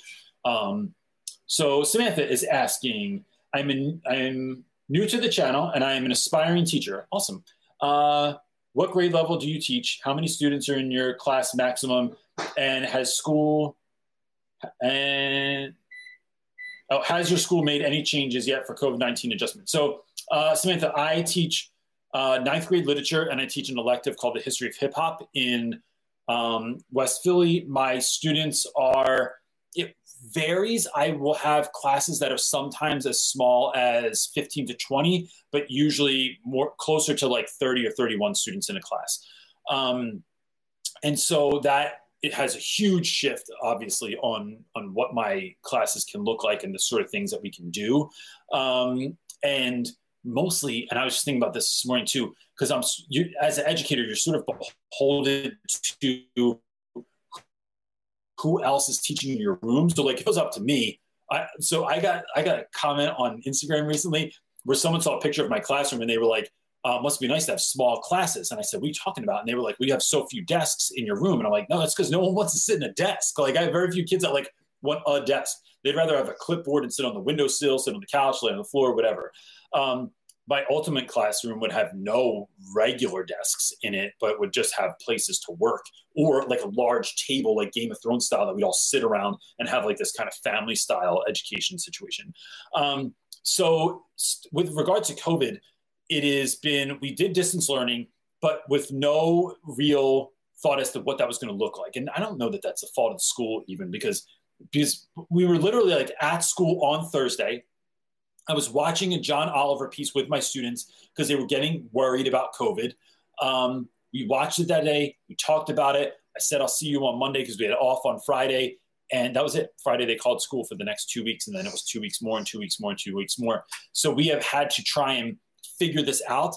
But one of the things I love about my school, though, is that I have this guy, Joel, that I work with, who's the director of curriculum. And he's about making this work for kids however you can. So he was always like digging up resources, digging up like things that we could do with our students, looking at what we were posting on Google Classroom and then giving us feedback like, hey, you didn't really address this, or I think this lesson would have been better if you broke it down. And they really moved with what we were doing because there was a thought on the front end that we had to do live Zoom calls with students, which is like a total nightmare scenario because not everyone has good Wi-Fi. Not everyone has a house that they want you to see what it looks like. Not everyone has, enough internet for everyone at the same time to be on. Not everyone has enough devices in the house for all the families in there to be on there. So the school really moved with that stuff a lot. And so that's kind of been the experience so far because it's access. My school is a lot of our students deal with not having access to a lot of things they would need to be able to be on school, online. She's in her final year to be a math teacher, and she's in Jamaica. And she said, for my teaching practice, I had almost 50 students. Do you think it would be easy to be effective as a teacher? So I taught in South Central Africa and Zambia for a little while, and I had probably 50 or 60 students in a class, no lights on the ceiling. Even the chalkboard was it was like this really bumpy situation. So it was like you couldn't even write neatly on the board. It was difficult, but I'll say this, and I don't know how it is in Jamaica, but I know that when I was teaching in Zambia, my students didn't have other options, and they knew it. It was all girls school, and I would talk to the girls between classes, and they said, you're either going to be a mother or you're going to get an education. And being a mother is not bad, but it was that was your only opportunity in life, was to get married and to have babies and provide children for your husband. But that wasn't, you weren't choosing your life then. It was being chosen for you. So school was really, really serious. So kids didn't mess around. They didn't want my jokes. They didn't want my silliness. They didn't want fun lessons. I was no, I want to learn the stuff so I can get better and have the life that I want. So let's not mess around. So it was a much different situation. So I think it's going to depend on that. I would really consider, look, and again, I've been to Jamaica, but I know about some of the, what that kind of looks like, and the poverty that folks are dealing with there and stuff of that nature. To me, it's about really selling kids on why they're there, and that this is actually worth something. We're not just here to go to school because it's state mandated or because your parents sent you here. It's no, what you all don't realize is that I am going to ride for you like no one has ever before, that I want you to do the best, to live the life you dream of. And I will do anything to make that happen. And then explaining why you're doing anything in school, why you are teaching the stuff that you're teaching, why the rules are the way the rules are, why the policies are the way that the policies are, to let students know that that's it. And then especially thinking about somewhere that's on an island, my guess would be that your students don't always have access to get other places or go other places. Many of my students don't leave West Philadelphia, or they don't leave their block. It's about creating access. And I think, not to go on too long about this, because I have a lot that I could say about this. I would really, can you email ice cube, buddy? It is creating access by using things like Zoom or Skype, if those are accessible to you. And this has had a great impact on my class, where I will actually find people on social media that I think are fascinating. And with this idea of, if you can see it, you can be it. And what that means is most of my students either want to be ball players or they want to be rappers, right? And when I talk to them about that, or YouTubers, and because that's what they've seen people that have come from their situation do. They don't know that they could be a chef or own a business or be an entrepreneur. They don't know that they could start a company. They don't know that they could be a copywriter or editor or an artist or any number of other things that exist, because they just haven't seen it yet, right? So what you're doing is you are inviting folks in that either look like your students or come from a similar situation from your students. So not everyone I have, it could be an Asian woman that was an immigrant from Vietnam that is going to speak to my students. But she came up hard. She came up grinding. And that's what I want my students to see. And so you're creating opportunities through this virtual platform to connect with your students. And that is worth its weight in gold, because then you just step back.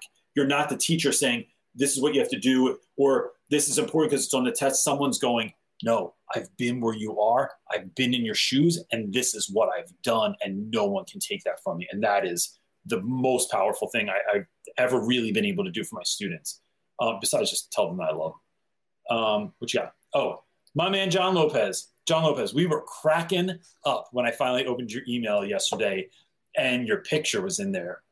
It's so fun to put a picture, to put a face to someone. Yes, and not that, no, we were laughing at your picture, but we were just I was on the email doing it, and I took a picture of, I go, yo, this is what John Lopez looks like. And we were just laughing.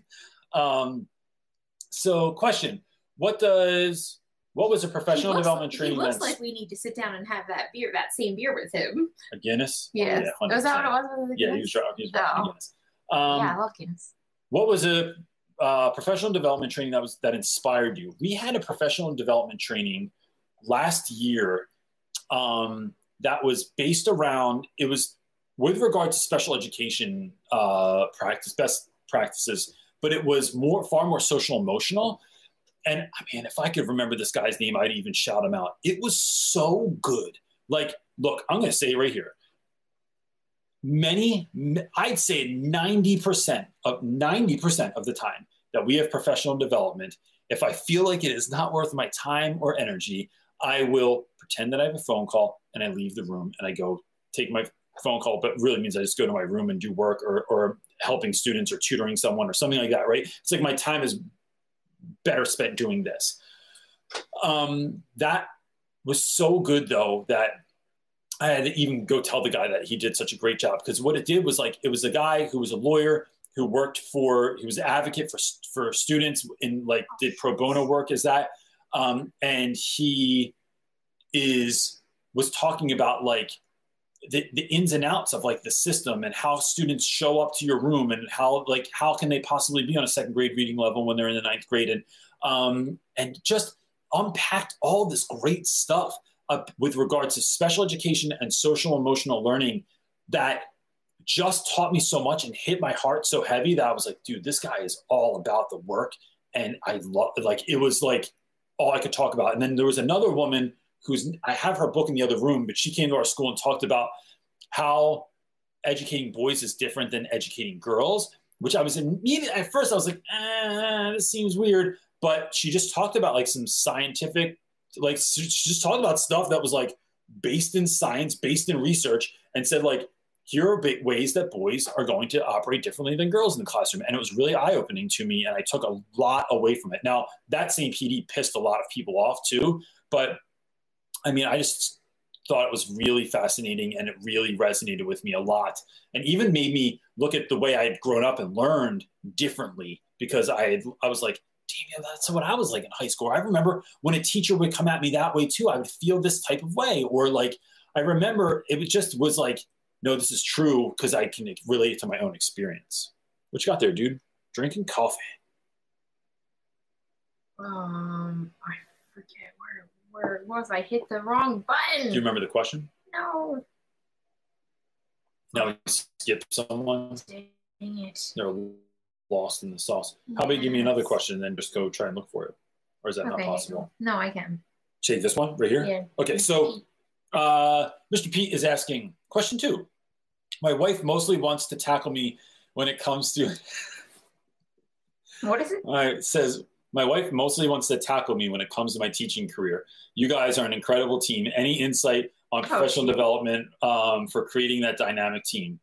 Wife, why are we a dynamic team? I think we are. I think we're awesome. I think we're a dynamic team, but man, has it come with a lot of work and a lot of discussions and a lot of learning how each other work and respecting that enough to like, you know, I have to make changes to understand how you work, and you have to make changes to understand and respect how I work as a human being. And it's that work that we put in with each other that leads to an amazing outcome. So that like work a partnership looks like, to me, part of it, I'll say this. We had an argument the other day. You said something to me that I didn't like how you said it or whatever. We don't have to get into the ins and outs of it. But the bottom line was I had to check myself, because I thought you were trying to like intentionally hurt my feelings or something along those lines. And then it was when I remembered, Pete, that like, when I remember that my wife and I are literally like, I don't take marriage vows lightly. Like, I think it is like literally a covenant that we have made. And the thing I think is to take this even further, that's so beautiful about marriage is when you're married, it's like, no, this thing's going to work no matter what. And so it is, I had to check myself and just remember, my wife isn't trying to do something to intentionally harm me, right? I have to get that out of my head, right? I have to throw that away. I know that she loves me. I know that no matter what, she cares about me. I know that no matter what, she's going to back me, at least publicly. And then if we have to have a conversation about that later, we can. But it's ride or die. And so when you are rooted in that, you know that no matter what the conversation is, no matter how heated the battle gets, we are still loving one another. And that's the bottom line. And then I've always come back to intention.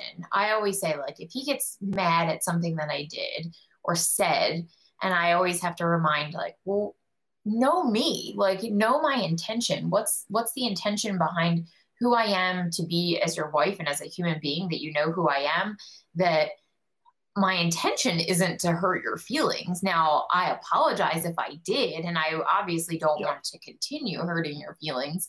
So I try and learn from those. But real quick, even me, those areas, my feelings are really not hurt anymore if I know you didn't mean it. Right? You know what I'm saying? Like you check yourself. I think two other quick things that I take from us. I cannot find one is loving each other for who you are, not for who you want them to be, right? So that can go both ways. A friend of mine once told me that his wife was going through menopause and she was hot all the time. And he was like, dude, it was like the middle of the winter and my wife was hot and she wanted to open the window every night. And I'm like, dude, I don't want to open the window. It's friggin' freezing in here. But she was having hot flashes. Get dog hair in my mouth. She was having hot flashes. So she decided to, she wanted to open the window. And his answer, he goes, this is how I answer those questions. For you, I open the window. Sometimes it's just conceding the point and saying, for you, we will eat chicken again. For you, we will go camping. I don't love camping, but if everyone wants to go, and I'm not doing it begrudgingly, and I'm not doing it passive aggressively, and I'm not doing it so I can remind you later that, remember that time I went camping for you? Now you can't do this for me. But it is conceding the point and saying, for you, I open the window. And then the other piece is, I think when we were coming up, you're far more of an at-home body than I am. I like to going out to all the places with all the people, having all the conversations, talking all the time. I love quarantine life. Look, let's wait this out. I'm the one that goes on the internet and talks to people that I can't see. I stay right on the edge. Yes. So, but you used to always want me to be home. Yeah. And so sometimes I will stay home now, but it's because I love you and I want you to have what you need. But the interesting part now, though, is that I don't ever say, when you go to, gosh, their school has so many get-togethers. Oh, we're all going out because there's a bar, right? And what do I say when I go? Babe, I'm going out. I'm only going to be an hour. I go, don't even tell me that. I go, no, don't tell me that. I go, because we both know that you're not, and I'm okay with you not, but don't set me up for false expectations. Because I'm the last one every So now I just go. I just know that you're out for the evening. Yeah. It's whatever, I'm good. But having those understandings of who we are and how we each operate, I think is key. Yeah. And I'm a slow one to learn all that, I'll say. Just putting that out there. I mean, we're many, many years in now, but yes, that's been some stuff. I think those three things were really long time to get there. Well, because it's not just noting those things, right? But putting them into practice over and over and over again. And I think we've done a good job of that. Okay, here, this can be your last one. Okay. Okay, got the coffee now. It's getting started. I know. You're ready to go for 2 more hours. Actually, that question that we answered was the next one in line. Oh, awesome.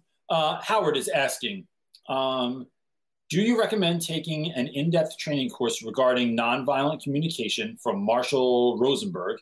Is this something that you know about or do you use? I don't. Now I'm actually going to screenshot this so I can remember to check that out. I don't know what that is. What I do know, let's say it like this. I went to community college and I went to a state school in New Jersey. That is not how I learn. I learn far more by seeing people do something and then watching them do it and then trying to do that myself. So I've had the honor of working with some really great people like my friend Meeks and Cho and Nick Pascal is a big person in education down in Texas. Those folks, I'm very keen on observing people. And so observing those two or those plus many other people and watching how they communicate with children or with young people in general has just showed me that I never want to be in a power struggle with anyone, right? Like, so like, or I would border on saying that it makes me excited when angry parents come to my room. So I can't tell you how many times some teacher in another classroom, we're having parent-teacher conferences, some mom comes in, she's on a tear, and someone texts me like, oh my God, so-and-so's mom's on the way to the room now, and she is pissed at you. And I'm just like, all right. Because what I'm not looking, and the reason I like that is because I know I'm about to make this person's night. And the reason I know that is because when some mom, some grandmom, some dad comes in and they are pissed, look at these grades. Why'd you have this comment? My kid said that you did this. Whatever the anger is, I always tell them, one, here's what you need to know on the front end. I only care about your kid's success. That's all I want. And I'm willing to listen to anything you have to say if you feel like it's going to help me, help your student have a better time in my class and in our school. That's the bottom line. And parents just, I just spit a lot. Parents just don't hear that enough. And so when I think about nonviolent communication, it's doing things like I almost never raise my voice with students, but when I do, they know I mean it, and it's for a reason. It's like, because things got way too out of control and I need to snap it back in, right? But I don't want to raise my voice with students. It's about taking students into the hallway and saying, hey man, can you talk to me in the hallway real quick? And then using tactics like asking students, I see how you're being in class. Did I do something to make you angry? Or is there something happening in class, like a dynamic that I'm unaware of? And then, so what I'm doing there is like not putting it on students right away and saying like, you're doing this in class, I don't want to see it again. It's like, I'm asking and I'm curious, back to that same piece as before, about what is it that might be going through your head right now that is making you upset? And did I have something to do with that? And then having that conversation. It's taking the audience away, which is why you're in the hallway and not in the classroom addressing something. It's following up with kids later, because there's damn near no, like I never do detentions because they're worthless. I will do, hey, you got to come in after school and talk to me today. I want to hear about what you're thinking and feeling and where you're coming from. But that's not a detention. That's useless. That's like putting people in jail and just letting them sit there and rot. There's no rehabilitation happening there. So it's like trying to work through things with students, because you know they can get there. You know they're growing, they're changing, they're developing. We need to be a part of that solution. And the way that we do that is by not coming down on students, but rather working through things with students. So although I don't know what that program is and I will look at it now, that's kind of where I come from. And that's just been best practice to me. Like I've never, ever, ever seen a teacher that has had a long-lasting impact that screamed and yelled and went ballistic on their class. I've never seen it happen. I've never seen someone that's done damn near anything. And, the only thing folks do, like when they're screaming and yelling and carrying on, is get the other people that are screaming and yelling and carrying on go, yeah, all right, this is what we do. Yeah, we yell and scream at everybody. Oh, yeah, this is what we do. But it's like, no one ever changes, right? Like I've never like changed one thought in my life because someone ever yelled at me. It's always been through conversation. It's always been through a place of understanding and trying to come to a common ground. And I think when we're working with young people, that has to be the number one thing on our mind is, how do I get you to succeed? And the only way I'm going to get you to succeed is if we're talking about this stuff. Is that it? Well, I mean, that's up to you. You feel like you're on fire. I mean, people are on here. Let's do a couple more. I'm half cup of coffee in. Let's do it. Getting hot back here though. Part of the problem with working in your laundry room is there's no air conditioning back here. It's not, because it used to be a porch. It used to be a porch, and then the central air only reaches the rest of the house. This is my first world problem. Is the central air does not reach all the way back to the laundry room. Someone's doing laundry at a laundromat right now going, screw you, Reynolds. Like I get it. Like, we've been there also, and I hated the laundromat. Yeah. God, the laundromat sucked. Couldn't even have cell phones back then. You couldn't even sit on social or like. No, I like that you say you. I sat at the laundromat. I sat at the laundromat. Did you? Girl, I sat at the laundromat. I don't know what that was all about. I was getting amped. Saw that. Go ask those guys. Go ask them if they remember me. They remember me. Andrew is asking, when or how do you plan out your lessons for the year? I'll be teaching computer class for K through 8 students. I start look, I'm always planning, Andrew. I think that everything so right now we are in the middle of watching the Michael Jordan documentary that I know that all of my students are watching. I'm watching it though, and part of me is going, how do I use that in class? Oh, that was a great line, or that was a great, that showed,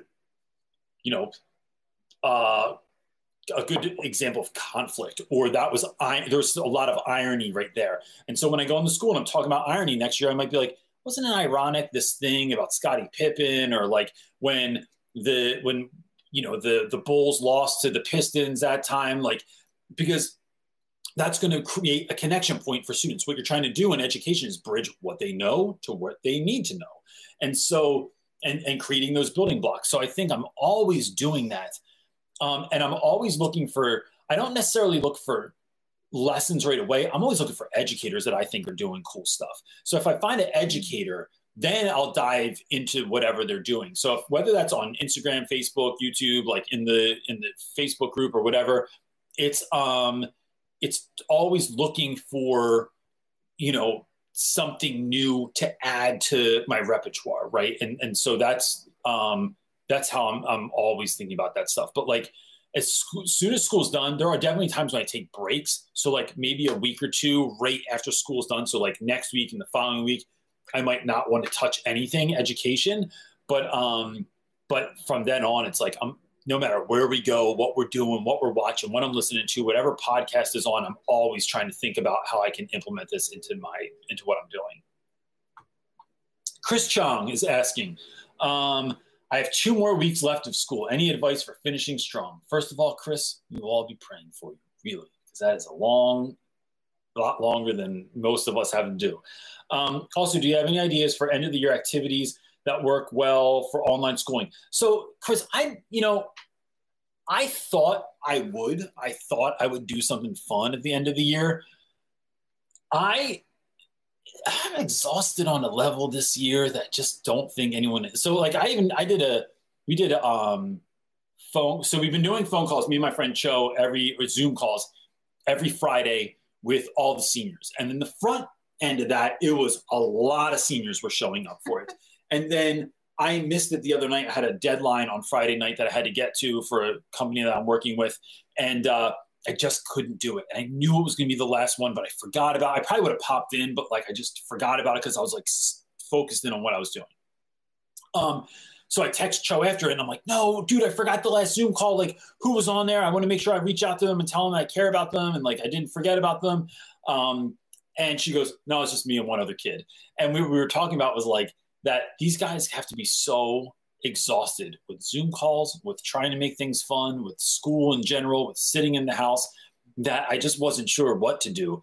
I think if I was going to do something though, and I've considered it, but I don't think anyone's going to go back on their school email now since school's finished, is create a video for students and just say like, look, the school year ended in a way that wasn't optimal. It's not the way that I wanted to happen, but I want you to know that I'm thinking about you. I'm praying about you. I am wishing for you. And if there's ever anything I can do, please let me know. And then maybe talk about like some of the fun things that happened this year. Here's things that I'm so grateful for in the time that I did have with you this year. Remember when this happened? Remember when this kid did this thing, or when Mr. So-and-so came in dressed like a banana, or whatever the hell it was. You're reminding kids, and it's like a gratefulness practice out loud, telling what you're grateful for in the time that you did have.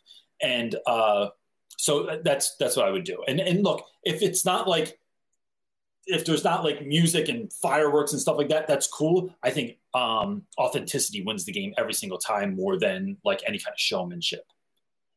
What you got there, buddy? Mm-hmm.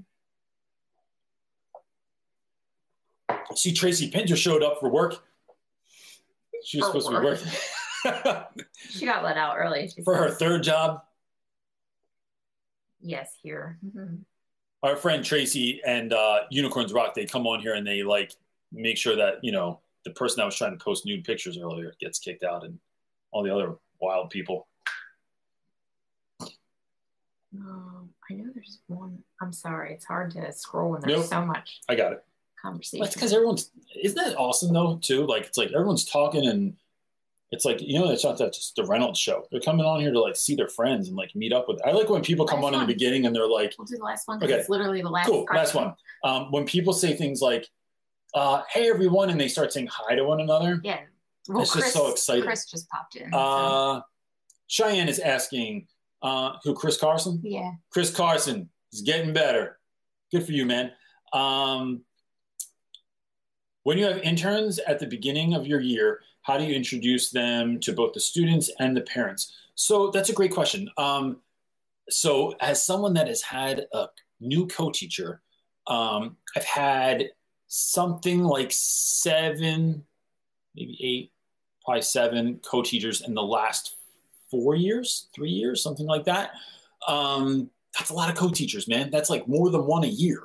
And so when somebody comes into class, what I do is, so last year I had Kayla, who's been in a couple of the videos, and Kayla came in, and I, first of all, I don't let them know that they're like any less than me, right? Like you're not, like we are a team now, right? Working together. And so even though I'm very clearly like sort of the lead teacher because she's jumping around different classes all day, when we are in here together, it's the same amount of respect, it's the same amount of authority, it's the same amount of know-how, it's the same amount of everything that we have together. The other thing is, in the beginning of the year, I do a slideshow about who I am and what our year is going to look like, and I make sure to implement them in that slideshow as well, so that it's like I want this to look like we are. This is team activity here, and then I think then it's up to them to sort of like make it happen for themselves, right? Like you can offer it up, but it's like, what are they going to do? So I think what I would do is work with interns about like, how are you going to meet, engage, and interact with folks? Like, how are you going to let kids know that you're someone they can come to for help, that you care, that you're here to do the work, that you're excited about whatever it is you're excited about? How are parents going to know that stuff? So sharing in those responsibilities and in those interactions. So like Kayla will often eat lunch with me in my room with a whole bunch of students. She'll stand in the hallway at the end of the day and interact with students as they're leaving, following up with kids, asking how their day was, asking, how's your family doing? I know your mom was sick. How's that going? All that stuff. She's with me in that.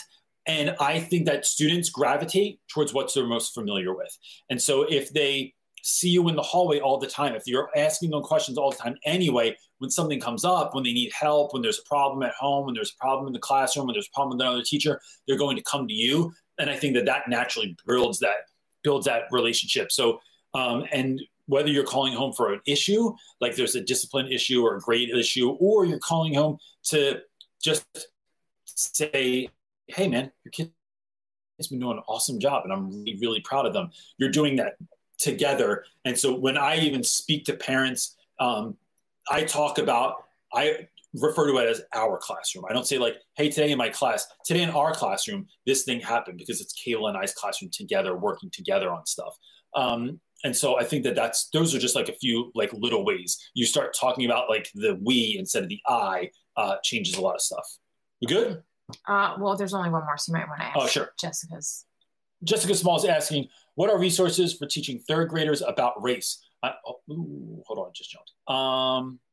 About race, I am from generational poverty, and I feel like most of what's available is speaking to middle-class privileged white people, and that's not us. So Jessica, so first of all, if anyone has an answer, just throw that in there. I don't teach third grade, but I have younger kids. And this has been really this is I could be wrong. I'm going to share this anyway. My kids have always grown up in a house where we have had a very, very diverse group of friends, right? So like friends from all over the world, friends that do not look like one another, friends that are different ages. Like some of my best friends are like in their mid-20s.